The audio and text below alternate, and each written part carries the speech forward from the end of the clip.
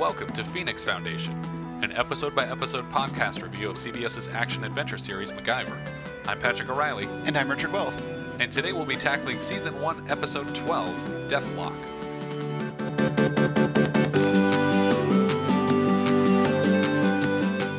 The original air date for this episode was January 22nd, 1986.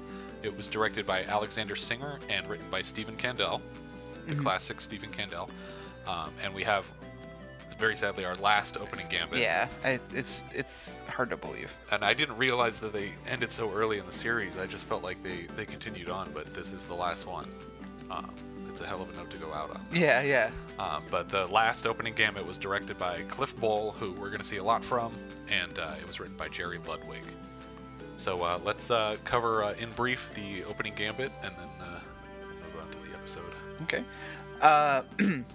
The opening gambit is a strange little tale of MacGyver trying to make his way out of Eastern Europe in the guise of a funeral procession, where he's a man in a coffin. Gotta get him across the border.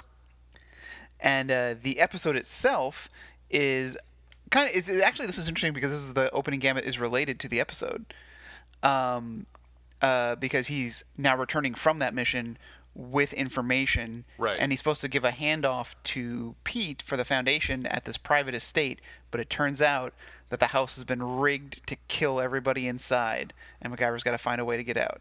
And I think this is the first time that the opening gambit has had anything to do with the actual mission of the episode. As far as I can remember, because most of them have been pretty isolated incidents. I think the closest we get is in Target MacGyver, where there's sort of a second opening gambit that relates to the episode in that they're getting revenge on him for having blown up this nuclear facility. Exactly.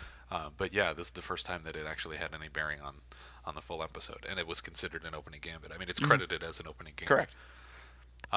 So yeah, this opening gambit is amazing. Yeah.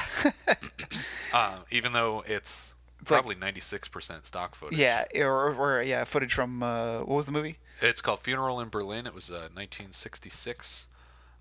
And it's actually the second time we're seeing so much stock footage being used from a Michael Caine movie from the 60s, because we had that with Thief of Budapest and Italian Job. The Italian Job, yeah. So the opening gambit is pretty simple. Like, MacGyver's mostly doing voiceover, and we see a funeral procession kind of going on. It's just a hearse, and we get these intercut with MacGyver inside the coffin with an oxygen tank too. So he must be sealed in there pretty tight. Yeah.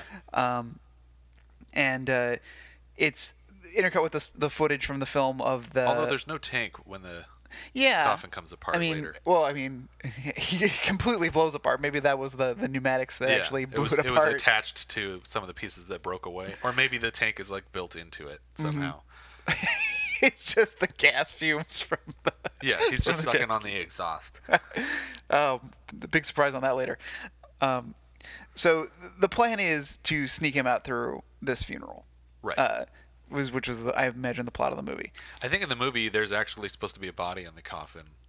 Oh, a real body? That's not how they're sneaking I don't think him it's out? supposed to be a person escaping, but I haven't seen the movie, so I don't really know. But I think from what I read, it had to do with like smuggling a body of an important person across the line somewhere. Okay.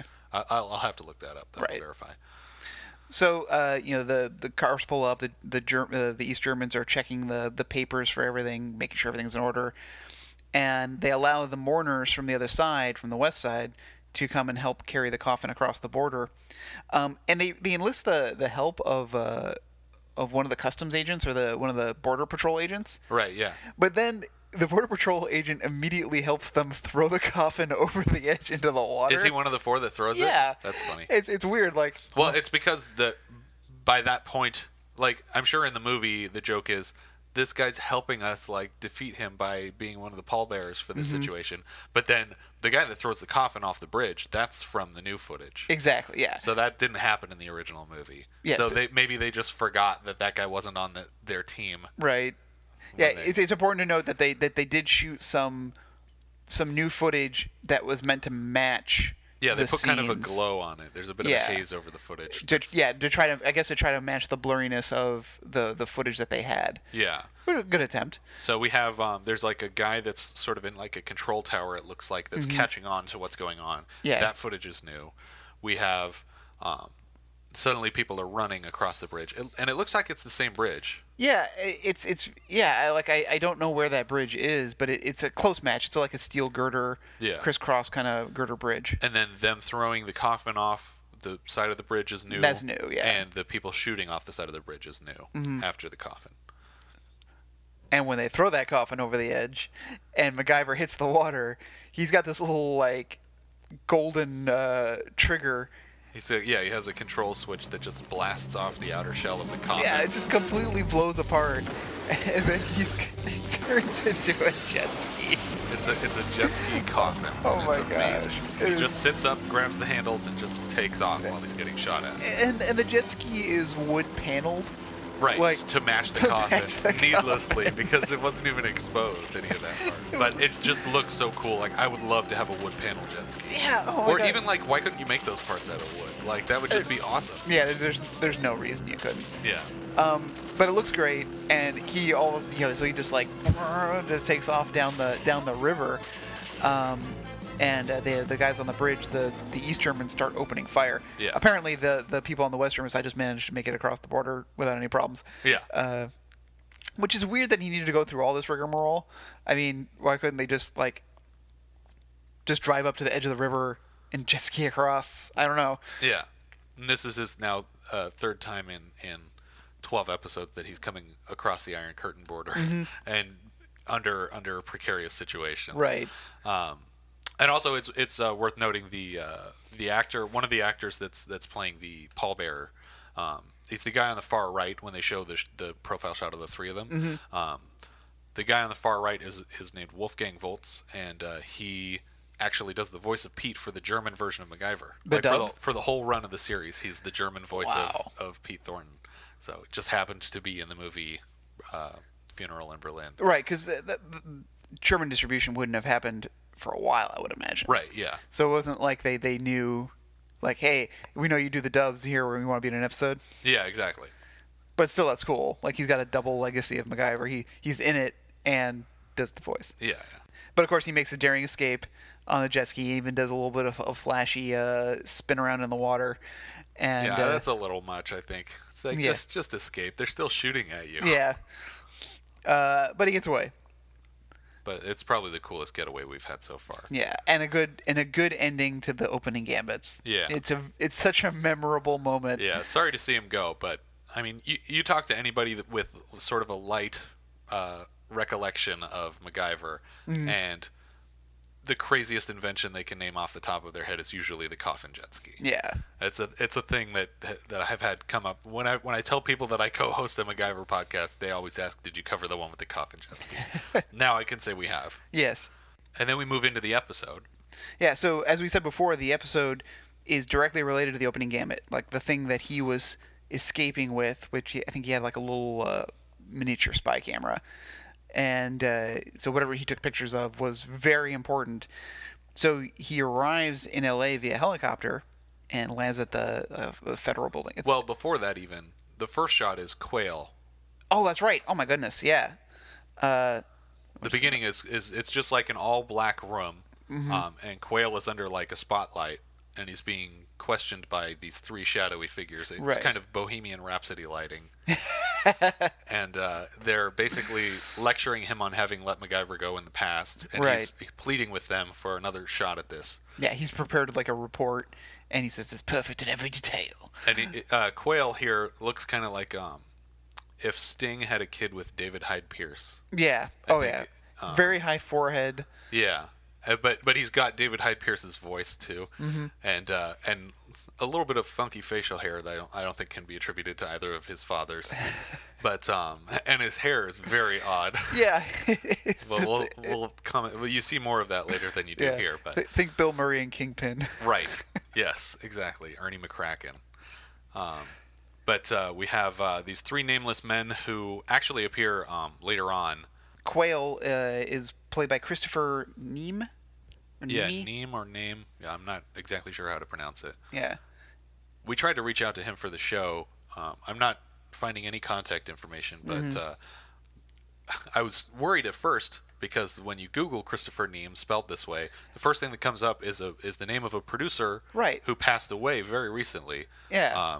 it doesn't seem to be the same person. It seems that there's about a 12-year difference in their ages. Yeah, but it was close enough that when I looked it up, I was like, oh no. Yeah. But I think Quayle is still with us. I mean, all apologies to the other Christopher Neame's family. Yeah. But Christopher Neame here, the Quayle character, is going to come back as Eric Von Leer in a 2-part episode called The Legend of the Holy Rose, which is season 5, episodes 1 and 2. And then he also comes back as Duncan in Goodnight MacGyver, part 1. He's not in part 2, so that doesn't bode well. That's season 7, episode 7 is Goodnight MacGyver. And he also played the maitre d' in Ghostbusters 2 when they come into the restaurant where Dana Barrett's having her dinner and the guys are all covered in slime. And then we don't remember exactly who Fallon is from License to Kill, but he was apparently Fallon. Yeah. Like License to Kill is not my favorite James Bond movie, so I just can't picture him. I really like both of Dalton's turns as James Bond. I love Living Daylights. Don't get me wrong. Living Daylights is great, really good. But I even liked License to Kill though. Is License to Kill the one where at the beginning they do the shark thing? Yeah. Yeah. I just don't like the Bond revenge stories. Yeah. Just like was Diamonds Are Forever was a revenge story kind of. No, it was but like Die Another Day was kind of a revenge story. Sure. I don't know. I don't like Bond going off the reservation. I like him doing missions for greater good. But isn't Diamonds Are Forever starts out as a revenge story because he's like investigating like whoever killed his wife on Her Majesty's Secret Service and he's like slapping women around to get information. Yeah, that's true.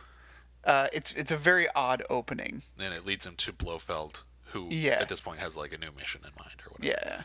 Yeah. We're way off track here. And actually, the 3 people that are interviewing Quayle for this position at the beginning, one of them, man number 1, is Eric Holland, who plays the fire commissioner in Ghostbusters 2. So I just thought that was funny. They were both in Ghostbusters 2 together. But these 3 characters have the same credits in season 2 of episode 9, Silent World. Okay. And again, we're seeing them in a dark room, sort of like backlit, interviewing someone. But yeah, so it's the same 3 actors playing the 3 parts, so they do come back.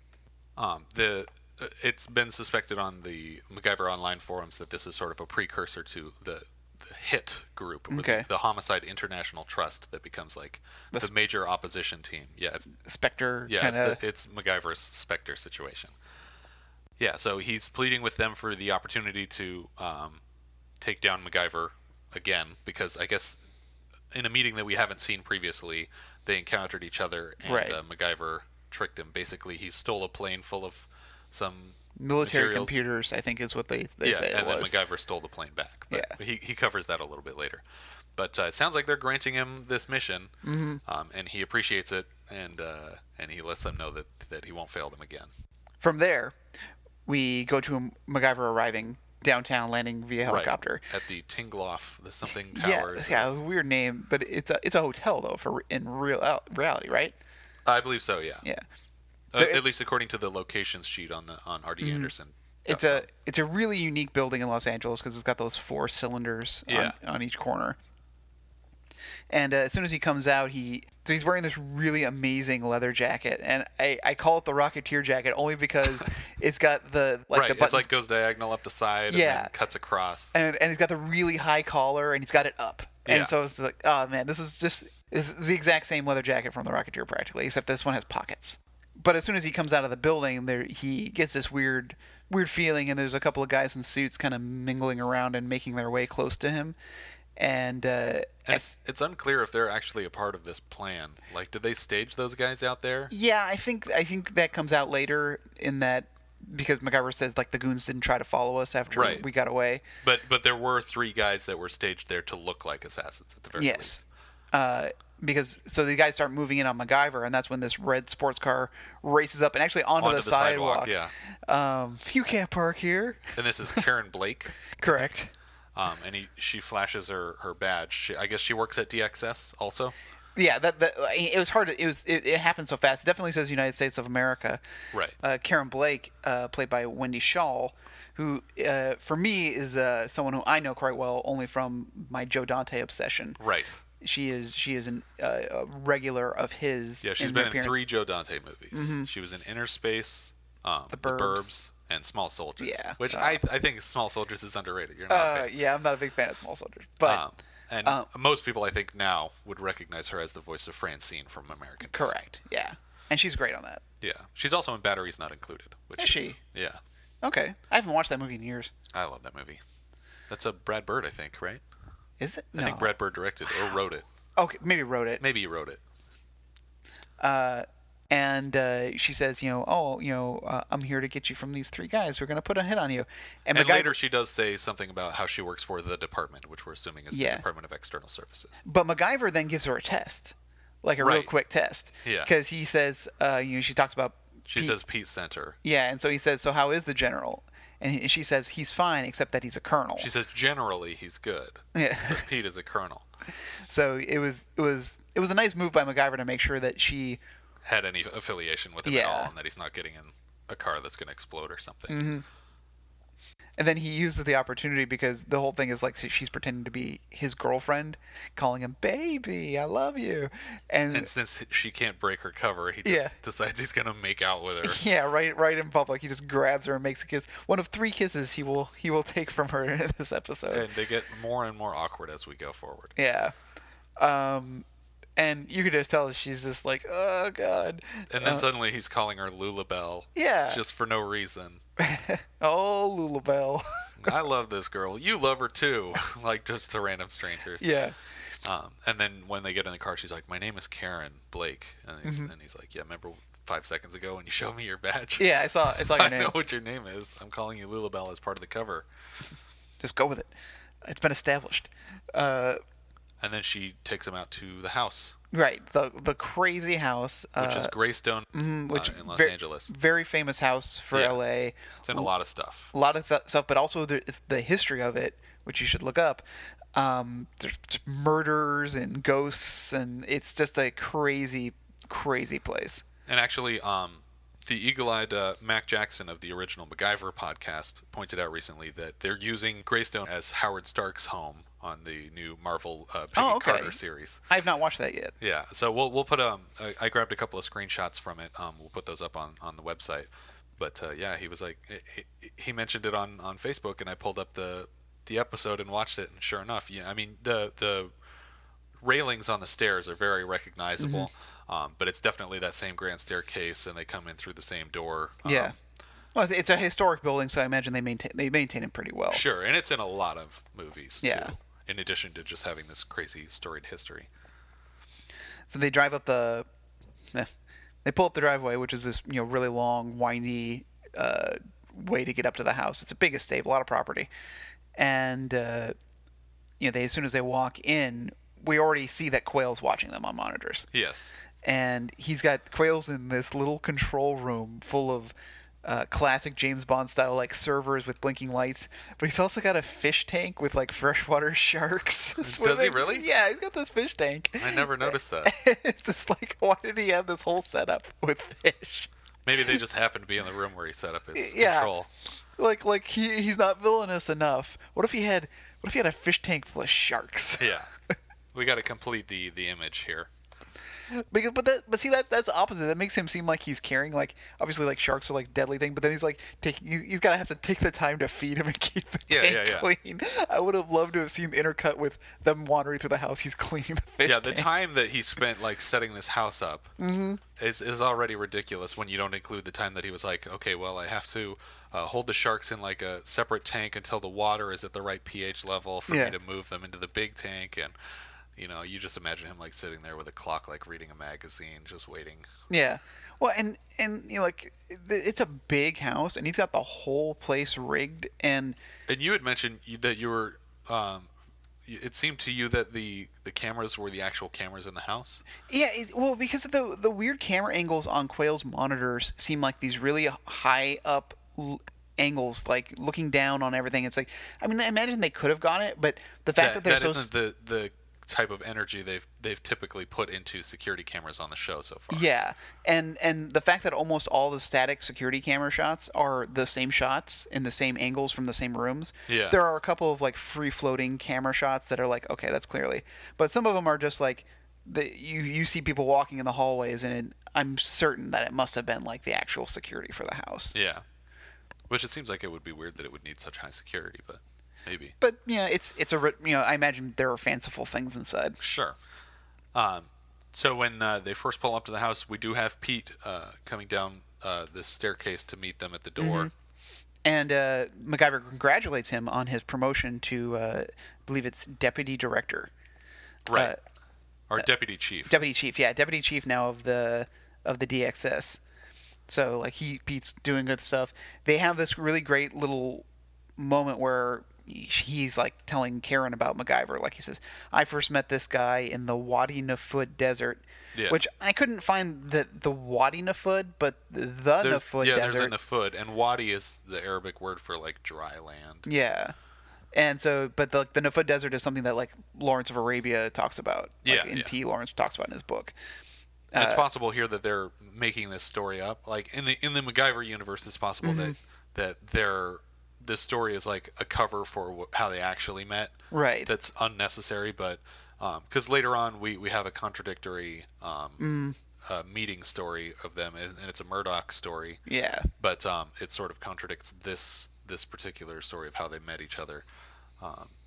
Yeah. So maybe we'll get more information, but I doubt it. I think it's just a continuity error that will never be brought up again. Yeah. And actually, according to season 2, episode 20, which is called Friends, this is supposed to be the first mission that Pete actually sent Mac on. So the whole jet ski escape thing is the first mission that he's ever been sent on by Pete. So presumably Nightmares is supposed to take place after this episode. Okay. Or maybe Pete didn't send him on that mission. Like, like he was not in the position to authorize missions. Maybe now as deputy chief he's authorized to do that. But the stuff that he has on the camera is, Pete says that's very important. And he flashes this camera, and it's like a microfilm situation. He took pictures on this mini camera, and he flashes it to Pete, and Pete says, "That is very important. Yeah. So thanks for that." And it's just it's an odd line, I thought, but it's funny, like the gesture that he does with it when he's pointing at the camera. Because like nowadays, like that's like a very sarcastic thing to say. So thanks for that. Yeah. They go into this trophy room. I guess I would call it a trophy room. It's full of taxidermized. Is that the proper? Taxidermied. Taxidermied? That's what it is. Is it taxidermied? Yeah. Okay. I've watched the Chuck Testa commercial too many times. Chuck Testa. I've only watched the musical version of that. Oh. Inside the trophy room, waiting for them is Mrs. Chung, who is their crypt analyst. Right.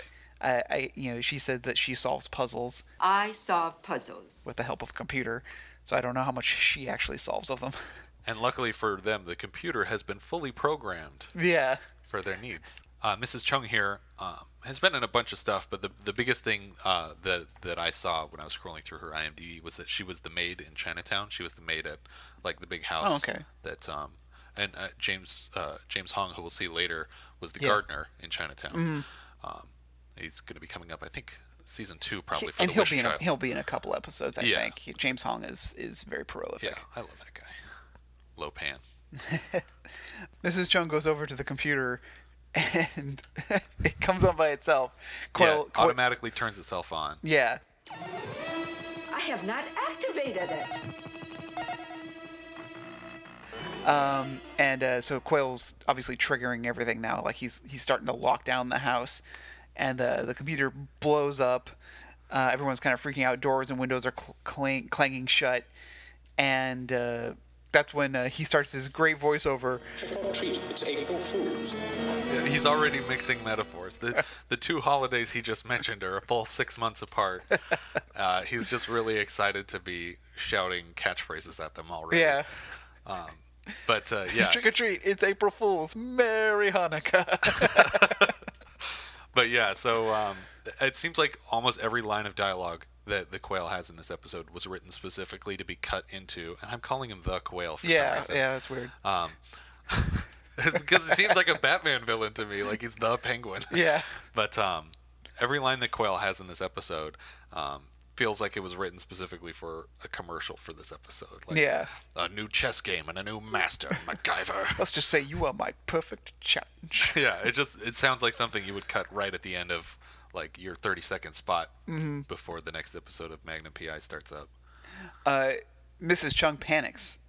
Right. And runs to the door, and MacGyver's all, "Don't touch that door." Yeah, for someone who's great with puzzles, seems Yeah. like she's not so great with like real life puzzles. She's instantly stabbed by the doorknob, which is there's crazy. like a needle sticking out of it. Which do we see it shoot out of the handle? I think it does shoot out. Like it's not Okay. there when she reaches, and then when it comes there, and she's been drugged. It's like she injected with some kind of. It's like an anesthetic or something because she's just knocked out, but she's not. I mean, at least according to Quail, yeah. she's not hurt in a serious way. Yeah.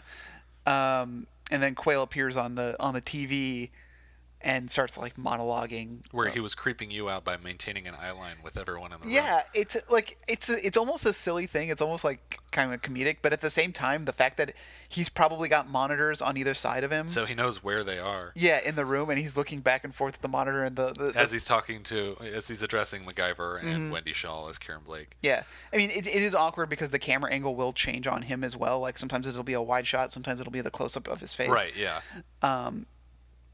And this is where we learn about Quail's involvement with MacGyver previously. Like Pete says, he knows you. Who is he? And that's He when says use the name Quail, but the subtitles on Netflix say use the name Quail, but I think it should be used. So Yeah. if anybody knows anyone at Netflix that can get that corrected. It's very odd. Totally unnecessary. Both lines, though, by the way, don't make sense. Yeah.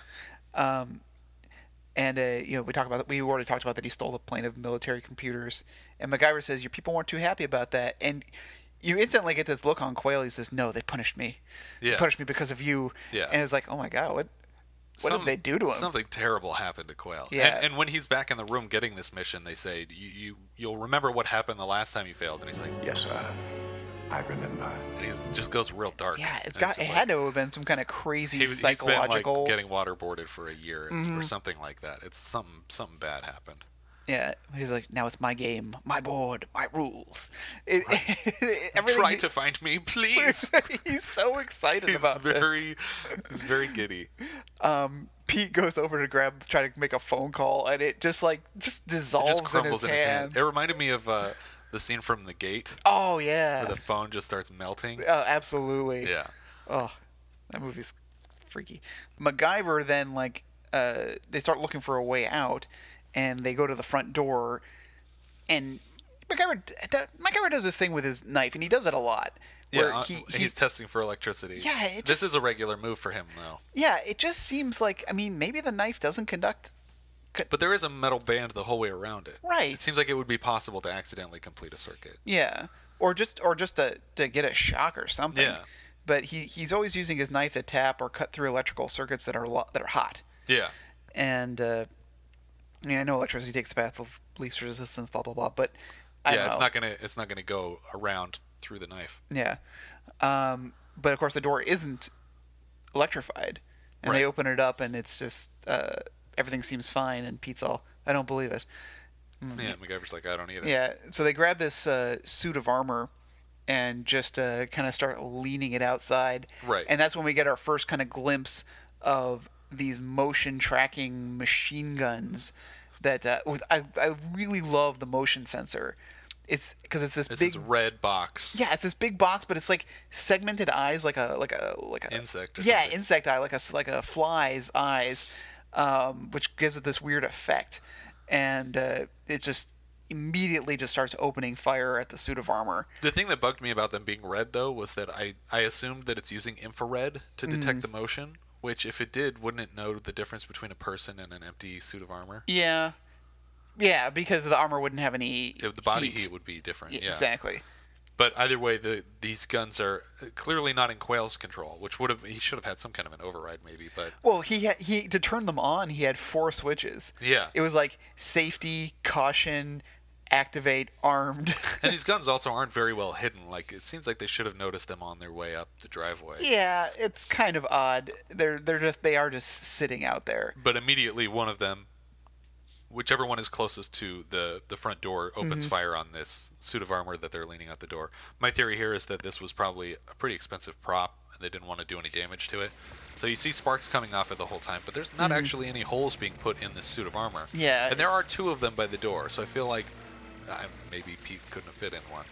But if we at least put Karen Blake and MacGyver in them at this point, we have an escape plan. Or what I would do is just I just keep it hanging out there and just let the guns unload until they're empty. They can't fire forever, right? even if they had hundreds of thousands of bullets, the gun would get so hot from firing, it would just eventually just jam. Yeah. But that doesn't happen. No, they pull the suit back in and it kind of crumbles, falls apart on the floor. And then MacGyver scoops it all up in a blanket and says, well, let's go to the kitchen. Maybe we have some ideas that he hasn't thought of or something like that. And the kitchen is fully stocked, by the way. This is like a completely modern kitchen with all kinds of It's appliances. probably actually the kitchen on the grounds. Yeah. I mean, like we said, the front door, the driveway, most of the interior of the house is actually the interior. Yeah. So there's no reason that they would have had to fake a different kitchen. It's just weird in the concept of this being a DXS safe house. Right. That they had the whole kitchen stocked. Well, I wonder if it actually was a DXS safe house or if it just got snuck into their listing for the purposes of this one mission. That's true. Because if it actually was a DXS safe house, Quayle would have had to have been working on this house for a long time. I'm wondering if she had something to do with this. Like, he picked the house, she worked then it into their worked database. it into the That sounds right. Because it seems like that's part of her job at DXS because she's the one escorting him to the safe house. Yeah. So that would make sense. So while MacGyver starts putting together all this stuff in the kitchen, He says he's going to heterodyne the frequency. yeah, heterodyne, which is cool because actually heterodyning is basically taking a frequency or signal and then just jamming it. Well, no, it's upping or lowering the frequency with the addition of another frequency.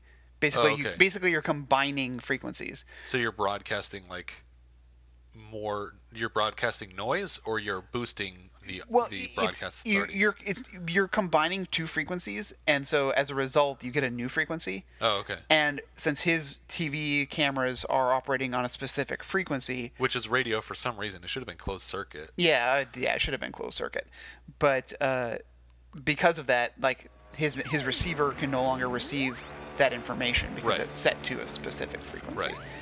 So it's not exactly what he does with the Thief in Budapest, with the da-da-da-da-da-da. It's a little bit different though. Yeah, it's a similar concept. It is jamming the signal. Yeah. But while he's setting stuff up, he is just goading on and stroking Quayle's ego. Yeah, and Pete's instantly playing along with it Yeah, too. it's so weird, and it's clear that they're just hamming it up, but Quayle's just Buying eating into it it up. 100%, Yeah, yeah. he's just compliments acknowledged, MacGyver. Oh. And then they're like, wow, I've never been pinned down so tight. And Yeah. it's just well, I had the perfect target or whatever. They have crushes on each other. Yeah, it's really amazing. By plugging in all the appliances and Running everything simultaneously. yeah, first of all, terrible for the electric bill, but Right. as we mentioned, so it jams his ability to see the camera in that particular room. Also creates a audio nightmare for every scene in the kitchen. Yeah. Because you just have the ambient noise of blenders running. It's perfect. From here, they come up with a plan to. Pete mentions that he has his satellite phone hidden in a secret room, and if he can get to it, then they can make a call. But because they know that Quayle has cameras everywhere, that they'll have to go out Separately to separately. distract him. Yeah, he won't be able to follow all 3 of them. But they never do that. They go out one at a time. They go out one at a time. Well, it's funny too because right at that moment, they're sort of. It sounds like they're relaying this advice that they've shared back and forth a bunch of times. Yeah. It says, "Stay low, move fast, think smart, and if you go, take company along." And then MacGyver's like, "Get out of here!" But what he says, as he's saying, if you go, take company along, Pete's making a run for the door by himself. Yeah. With nobody with him. Goodbye, Pete. And This actually might be Pete's fault because he doesn't wait long enough for other people to come out. He just goes straight for his satellite phone. But they do wait like 4 minutes after he left. They should have all just gone out together right away. Yeah. And then just start splitting up. That was the plan, but they didn't execute it. Yeah, and then he does find the phone, and like you said, this looks like it's actually a secret room in the trophy room. Yeah, because like he pushes on a wall and it opens up. I mean, that could have been anywhere, but when you see the reverse angle from inside, there's a very tight spiral staircase that goes up, and when you see over his shoulder, it's the trophy room. Yeah. And so it looks like this is an actual secret room, which is pretty awesome. God, I want to have a house with secret rooms. Yeah. Eventually we'll make enough on this show. Yeah. On our nonprofit show. On our nonprofit show. So Pete picks up the phone, and what does he say? Red, I think is the code. Yeah, he says, this is Deputy Chief Pete Thornton, and then he says emergency code red, and then he says details, like as a preface to the details of the case. Mm-hmm. But suddenly we get like this sort of, it's not a wipe, it's like a zoom transition of Quayle showing up on the camera of this phone. And he's like, but I already know the details, Peter. It's really creepy. It's like genuinely terrifying. And then he hits a switch and Pete's shock, gets an electric shock. Yeah, the phone electrocutes him. Which is like, so first of all, he knew that Pete brought this satellite phone, that he left it in this room, and then he went and found it and rigged it up to the house electricity to like zap him. Or it was, again, a part of the kit that Karen is associated with. Yeah. Because she seems to be like assisting, like, so she could have done any number of things. That's true. And she knows where all the secret peepholes and stuff are in the house. Right. So she's been close to whatever is happening here. Yeah. And this is where she leaves the kitchen and goes and finds Quayle, and this is the official reveal of she's been working with him. She's kind of set them up. Potentially, she worked this home into their list of safe houses. Mm-hmm. Although I think Pete might actually say that they've had the house for a while and that it hasn't been used in a long time. Yeah. But if he doesn't say that, then this is a house that she worked into their database of potential safe houses. Yeah, it's just unusual because it would obviously take a long time to set this house up for all these traps. And to my recollection, this is the first time that we see the trope of, like, you said you weren't going to hurt anybody when someone's like assisting, and then it's very clear that they're probably going to switch sides at some point. Yeah. This evil organization that's doing horrible things. You won't kill these people, though, right? Right. What did you think this mission was? That we were going to bring him here and just, like, embarrass them and then send them on their way? No, that doesn't make sense. It's just playing up to the naivete, I suppose. Yeah. But we see that Karen is conflicted about what's happening. Yeah. Even though she is part of it. And we get a little bit of a hint as to her motivation for cooperating with him when he says, like, she mentions that she doesn't want anyone to get hurt, or she said this was going to be a simple mission without hurt. Yeah. Which is an odd way of putting it.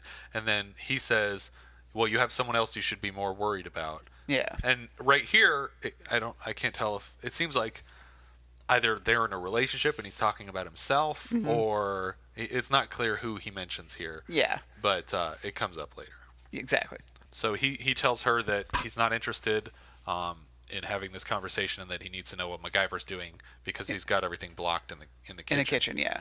So Karen takes like a little portable radio from Quayle and goes to a peephole in the kitchen that's behind this portrait of flowers. Because he needs to know what MacGyver's up to. Mm-hmm. And MacGyver has started to rig up. He's taken the suit of armor. And he's created this really intense rigging system of wire. It seems totally unnecessary, though. Yeah, and there's so much wire. Like, he's got like every facet and hole looped around of wire into the center. He made a whole medieval puppet out of this thing. And he's got it all hooked up to like a trolley, like a serving trolley cart. And then he's using like an egg beater or whatever. Yeah, like a cake mixer kind of thing. Yeah. And but he pretty much found every single battery in the kitchen to make this block of batteries to make a motor powerful enough to turn this blender on. Yeah. And he, Karen reports back in what he's doing by the kitchen door, and he sets the cart loose now with the suit of armor to try to draw the guns away. Now, he's doing this without telling Pete, without telling Karen what he has planned to do to make an escape. Yeah, it seems like he's making this escape on his own. Yeah, because the plan was for Pete to call it in. Right. Not to have someone try to make a getaway. Yeah. But the other thing that's kind of funny here is when she goes to spy on him, she like you said, she's looking through a peephole in a painting, so she puts her finger on the painting and sort of pushes this little circle of painting down. Mm-hmm. But she's pushing it down into the painting, behind the painting. There would be no way to get it back up to close, to cover the peephole. But then when she finishes looking through it, she's just kind of tapping on it. Yeah, it's just suddenly back in place. It appears. But yeah, and so she says, "Oh, MacGyver's building something. He's in the corner of the kitchen. He's like, I just need to know what door he's going to come out of. Stop wasting my time." Yeah. And it's like, you need to know what he's doing right here. Yeah. This is important. Because he ends up using it as a means to escape. Yeah, he takes this the trolley cart with the medieval helmet on it, and he takes it out into the courtyard, and he starts it up so it's moving along. And at first it's almost pointless because he could be climbing behind these bushes unseen without the thing. Right. And he's following it too, so the guns are still shooting in his general vicinity. Mm-hmm. They're ricocheting. You can hear the ricochets. Yeah. These bullets are flying. And so he's just following this cart through the yard. Also, I mean, for people who are familiar with the house, it's in the smack and dab in the middle of Beverly Hills. Yeah. People are going to be hearing all these. Yeah, you're going to hear this. gunshots. But I mean, for the purposes of the show, it really could be anywhere. Yeah. It could be right in the middle of a vineyard or something. Yeah. It's just so funny to think that. I mean, obviously, people think of L.A. as gunshots. But not in Beverly Hills. You just hear the Uzis going off, and you're like, oh, they must be shooting something. Literally. Yeah. He manages to draw the guns away with the armor. He leads it off into a corner. Yeah, it gets stuck at one point, but then he dislodges it and just kind of shoves it because it seems like at this point it's not running on its own power anymore. Yeah, or it's having trouble. Yeah. And he just sends it off and it crashes into a wall. And while the guns are focused on it, he just makes a run for it. Although he does wait for it to completely stop moving before he makes his bolt, which seems unsafe. But it works well enough. The point is that the guns can't shoot two directions at once, so they're going to follow this target up to the wall, and then MacGyver's going to run the other way, jump over the hedges, and get out. And the whole time, Karen Blake's watching from a window in the house. Yeah. She's like, oh, it looks like he got away. And then Quayle's like, I'll get him back. Come back! It's so great. And then he follows it up with, I've got Thornton. And it's like, okay, well, now you actually have a way to get me back. Yeah, I wish he'd left that off. And it's just like, come back. And MacGyver just turns around. Pretty please. I'll give you $1. But, and then MacGyver turns back and he says, I'll turn off the guns so you can come back. And it's like, what is his motivation for actually turning off the guns? Yeah. Just leave the guns on, man. Kill MacGyver. Kill MacGyver. What is your problem? This is why you failed last time. Yeah, you get too involved in your MacGyver man crush. Yeah, exactly. That's really what's going on here. Yeah. Is that he's obsessed with MacGyver. The next act picks up where MacGyver's on his way back and Karen's talking to Quayle. And Quayle does this couple of line deliveries where he really has hard G's. Yeah, he's hitting the G's super hard. And he has a whole sentence full of them. And it's just like, now get going, girl, before MacGyver. And it's like, gah, gah, gah, gah. Get going before MacGyver. And so Karen, composes herself and goes to the trophy room and sees Pete lying unconscious and screams. Yeah.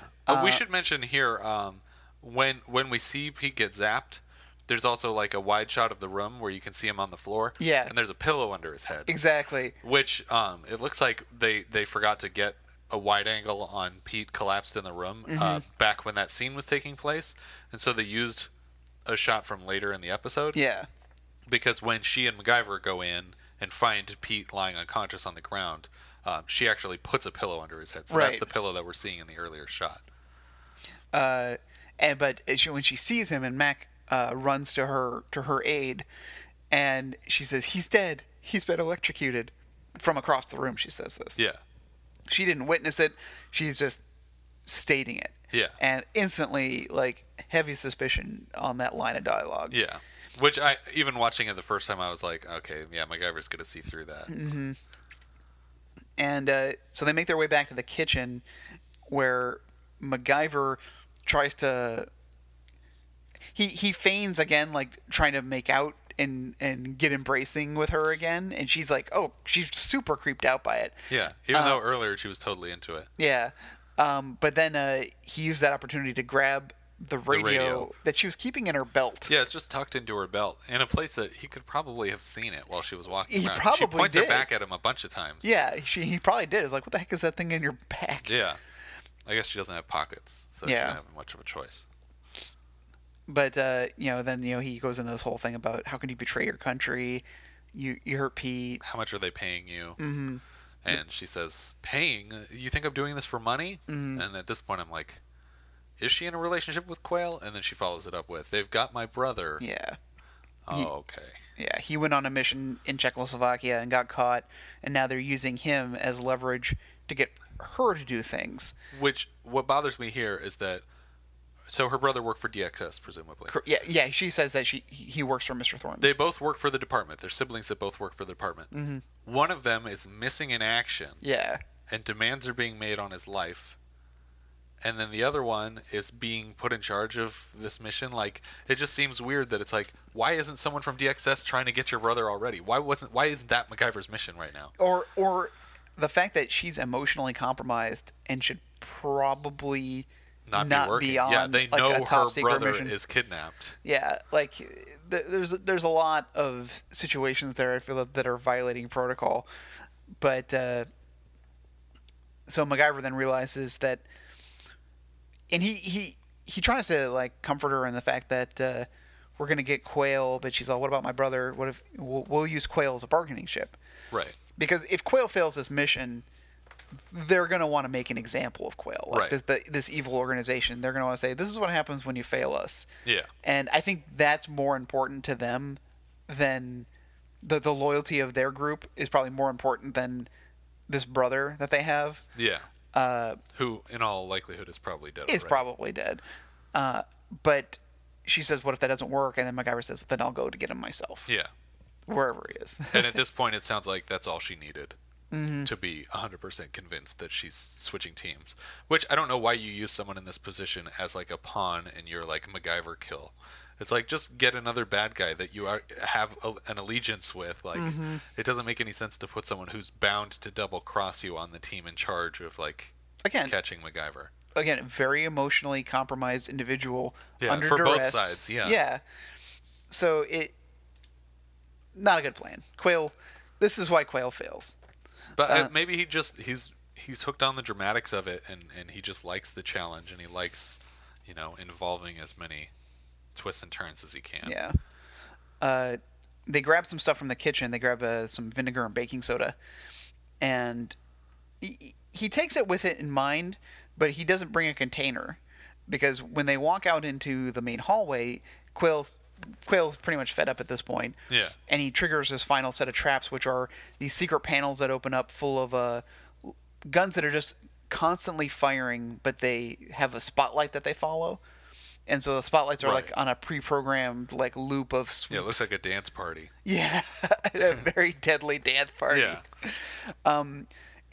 I was looking at trying to figure out how they did it, because it's still within the house, but they're like setting off like minor ballistics and squibs and stuff, and it's like they probably wouldn't want you to do that to the house. Yeah. But it looks like what they're doing, as far as like when it impacts the wood, it looks like they're just spraying dust, like wood-colored dust, shooting it out from behind the wood, as if a bullet hit it and you're seeing fragments of wood, but it's clearly just like a spray of air. And it could be a false wall that they put up in front of the real wall in the house. Yeah. So they're caught in the middle of all these like sweeping lights, and Quayle says like, they'll eventually sweep in and kill you. Yeah, but they're just taking their time to be sadistic. And so MacGyver grabs like an urn or some kind of I don't know if it's an urn. He just dumps someone's ashes on the floor. He just throws them up. Smoke Or screen. he leaves them. He just, forget the ingredients. This is perfect. I'll Just what I needed. Sprinkle the gray stones. Grain dust explosion. Would that work with human ashes? That'd be pretty awesome if he used an urn with human ashes in it to cause, what does he call it? Spontaneous combustion explosion in someone's face. That was my grandmother. What are you doing, you monster? But yeah, so these lights are moving all around the room and firing on everything, and he starts mixing up his ingredients in this giant vase or whatever. Yeah. And it creates a smoke screen, but to me the guns are just firing at anything. Like, it's not going to hide them from the guns. Yeah, the guns are just automatic. So they're not looking at the light and saying, "Oh, is there something there for me to shoot at?" It's just they're just shooting wherever the light goes. Yeah. They're like cats. Yeah. It is kind of cool though when the smoke's going up and you just see like all the purple, because it's a purple light, which is kind of interesting too. Yeah. You just see all these purple beams sweeping across the room. But Karen leads MacGyver over to a secret door that takes him into the interior of the passageways of the house, where apparently Quayle has not rigged cameras. Right. And their plan is basically to cut the power to the house. Right. Because if there's no power to the house, Quayle's whole system is dependent on having electricity. And so they make their way through the bowels of the house, and Karen at this point, again, why she held on to this particular information, I don't know. She says, "I know where Quayle is." It's like, what? You could have said this a lot earlier. Yeah. In the kitchen, maybe. It's like, do you know where... Like, if MacGyver said, do you know where he is? Yeah. So they're heading down to the power room, and MacGyver... They just start laying, ventilation ducting. Yeah. They just keep piling stuff in front of Quayle. So that if he did try to advance on them, he would have to make a lot of noise on his way down the hallway. And then in the electrical room, they set up he calls it Primrose Path, where they align the junk in such a way that he has to walk past a certain point, where he's got all the electric for the house just tore apart. Yeah. And it's really... I don't know how he's doing this without not getting electrocuted. Right. Because he's got bare copper wire, and he's just handling it and hooking things up. There's a great insert shot of a whole bunch of wires that he's screwing together, down, which will be part of the opening credits later on. I think it starts with the second season. Yeah, and then he starts fiddling with the power switch, causing Quayle's little compound lights to go on and off. Yeah. And Quayle's just getting furious about it. His hair is getting more and more the comb over is starting to come undone. Yeah. And I wonder if maybe Quayle didn't pick up on it, but MacGyver's insulting him in Morse code like he did from the pilot, sending him a message by turning off his lights. So Quayle loads up his Uzi and starts going out to find him. And MacGyver now has... It's not really clear how he rigs it up, but it's some kind of water pump. Right. That he has connected to a hose and a line, and they have a mirror so they can see when be out of sight and get Quayle into position. And as Quayle starts making his way down the hallway, he crashes through all the things that they have in the way. Ventilation and everything. Yeah. My favorite part is that he encounters a door, and so he just he cocks back. Starts firing through the handle. He just starts unloading on the doorknob, and he goes to kick it, and it doesn't break, and then because he's trying to kick it into the room, but the door opens out, and he just kicks it, and nothing happens, and then you just see him open the door. It's it's been unlocked the whole time, but I fired a bunch of shots through it and kicked it the wrong way. Just open it. But MacGyver's plan doesn't end up working because Quayle starts this weird crouchy kind of maneuver as he's coming through the room. He sees all the junk piled up, and he seems pretty cautious of it. And so he's trying to stay below their eye line while he's got his guns drawn. They have this periscope set up. They used a mirror, and they're trying to keep an eye on him as he comes into the room. Right, but now because MacGyver had set it up with Karen in place standing up, right? Right, and now that he's crouching, they can't see where he is. So Karen stupidly reaches up and tries to adjust the mirror. And good shot by Quayle, man. He hits that mirror dead on. Yeah, it just explodes right next to her hand. And, he's time to come out. But then Karen pops out pretending now to be on Quail's side again. Right. She comes around the corner with a. Oh, thank God you found us. MacGyver was setting up a trap, and MacGyver's playing right into it, like, oh, I thought I could trust you. Yeah, and she's all, "We're on the same side, aren't we, Quail?" Aren't we? We're on the same team, eh?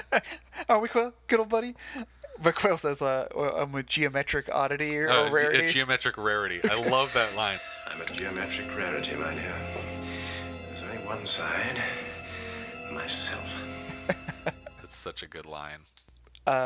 And so I think it's a point, though, right? Right. If you have no sides, Sides, just point. one side is a or, point. or a line. But she pushes him into the path of the water pump, which then MacGyver uses to just spray him down along with the electrical spaghetti that he's got behind him, which doesn't kill Quail. But it seems like it very easily could have. Yeah. At which point he would make a terrible bargaining chip Yeah. for her brother's life. We've got Quail. Here he is. It's like empty Here's out the this corpse. bag. All right, now where's my brother? No. Here's your brother. Bang. Corpse for a corpse. Makes the world corpses. But it doesn't kill him. It just shocks him. And then MacGyver just comes in and just does the classic MacGyver punch and then ouch, like from the punch. Right. He has. It's kind of a funny line as he's pulling him away from the thing. He says, "This one's free of charge." Yeah. Like he just pulled him free of the electric charge, and then says, "This one's free of charge," and then punches him in the face. And he's out cold. Yeah. MacGyver's got quite a right arm on him. Because I think, as I recall, Quail like falls and like hits a whole bunch of stuff on the way down Right. too. It's like quite a pratfall. Yeah. And MacGyver took out Nielsen with his right in the last episode. Yeah, and he was yeah. like, succumbing to this poisoning, so he was not even in his right mind, and he still had quite a wallop. well, what I like about it is that MacGyver is not ultra tough. When he punches someone, He it hurts. throws his whole body into it. Yeah, and it hurts him. Like he's always like going ah, and with the episode over, it comes back to like Pete kind of coming out of it, and he's already on the phone like calling it in, and Mrs. Chung starts to slowly come to, and talk about solving a puzzle. Right. And then I just rewatched this episode again last night with my wife Jessica, and she had pointed out that she's coming out of her sort of sleepiness and remembers, I was supposed to solve a puzzle. And then MacGyver says, "Don't worry, there's no puzzle to solve. I think we just solved it." It's like, no, there's still a puzzle to solve. You didn't solve a puzzle yet. Quail had no part of what she was trying to do. Like, Yeah. You have this list of names that she's supposed to be decoding for you, and Because Quail says, is this all that? Or Pete says something along the lines, says all this for the list, and he says, no, I was just commissioned to destroy it. So it is important that it's destroyed. Right. There is information in there that's damaging to the organization. But they acting like, oh yeah, we don't need to solve that anymore. And it's like the we found whole Quail. point of bringing her on was to decode this message that he smuggled out of the country, and Quail was just a side mission. It had nothing to do with it. So they still got a lot of work to do. Right. But now the computer's gone. Right. The computer's gone. I have not even activated it. And all's well that ends well. This is an incredible episode of MacGyver. I really like this episode. I love crazy houses with secret passages and booby traps. It just works out so well. Yeah, and the villain could not be hamming it up more in such a great way. Oh, I'm really glad they brought him back. I almost wish they'd brought him back for more. He's in 3 more episodes, and I wish he was in more than that. I wish he was in more as Quail. Sure, yeah. I really want Quail. Obviously we get Murdoch later on, And Murdoch is great. yeah, but Quail is such a different kind of villain. Yeah, I he's guess very Shakespearean. yes. Yeah. Quail and Murdoch are similar only in the respects that they go through really elaborate methods Right. to take someone out. But what I like about Quail is that Quail's so full of himself that he's very easily manipulated just by complimenting him. So I wish there had been more of him, but It kind of feels like every time he's in a scene that what happened was he acted it, and they were like, "Can you give it a little bit more energy?" And then he did it a second take, and then they're like, can you give it more energy? And eventually he just got fed up and was like, oh, you mean like this? Should I act like this? And they were like, cut, print. Like, that's perfect. You got it. Like, you got it. He just got so pissed off that he was basically trying to get fired, and they were like, that's exactly what we were looking for. Well, great. Oh, well, perfect. The perfect match. For what you wanted. I like this episode. This episode is so memorable to me. Yeah. And probably ranks pretty high for me as just MacGyver episodes overall. But it's hard, I keep thinking about all the episodes that I've really loved, and they've all been in this first season so far. Yeah. And it's probably because that was the one that has been replayed the most. Yeah. And it's also like, if you ever get that feeling, you're like, oh, I'm going to watch some MacGyver, and you pull it up on Netflix, like, you're going to watch from the first season first when you're just scrolling through the episodes, so you end up just by accident watching more of those ones. Yeah. All right, well, I think that about wraps it up for Deathlock. Deathlock. Or Death Clock, as we keep accidentally calling it. I don't know why, but is it maybe just the from way it's spelled Metalocalypse or something like that? Yeah, it's a little bit from Metalocalypse, and it's a little bit just because every time you read Deathlock as one word, it kind of looks like Death Clock for some reason. Yeah. I also don't really know what that's a reference to. Deathlock? No, well, Deathlock. Oh, as Deathlock. a title, like you're locked in this house and you're gonna die. Well, I guess like locked in a struggle, but a deathlock. That actually sounds pretty good. Actually, I'm gonna pull out where I even questioned it. And if you want to reach out to us, you can reach us on Twitter @OpeningGambit, all one word. You can find us on our website, PhoenixFoundationPodcast.com, and you can like us on Facebook at Facebook.com/PhoenixFoundationPodcast. And as always, if you want to shoot us a review on iTunes, we'd appreciate it. Tune in next week. We're going to be covering Season 1, Episode 13, Flame's End, which is awesome. Yeah, it's I love this episode. So it's going to be a fun one. So thank you again for listening.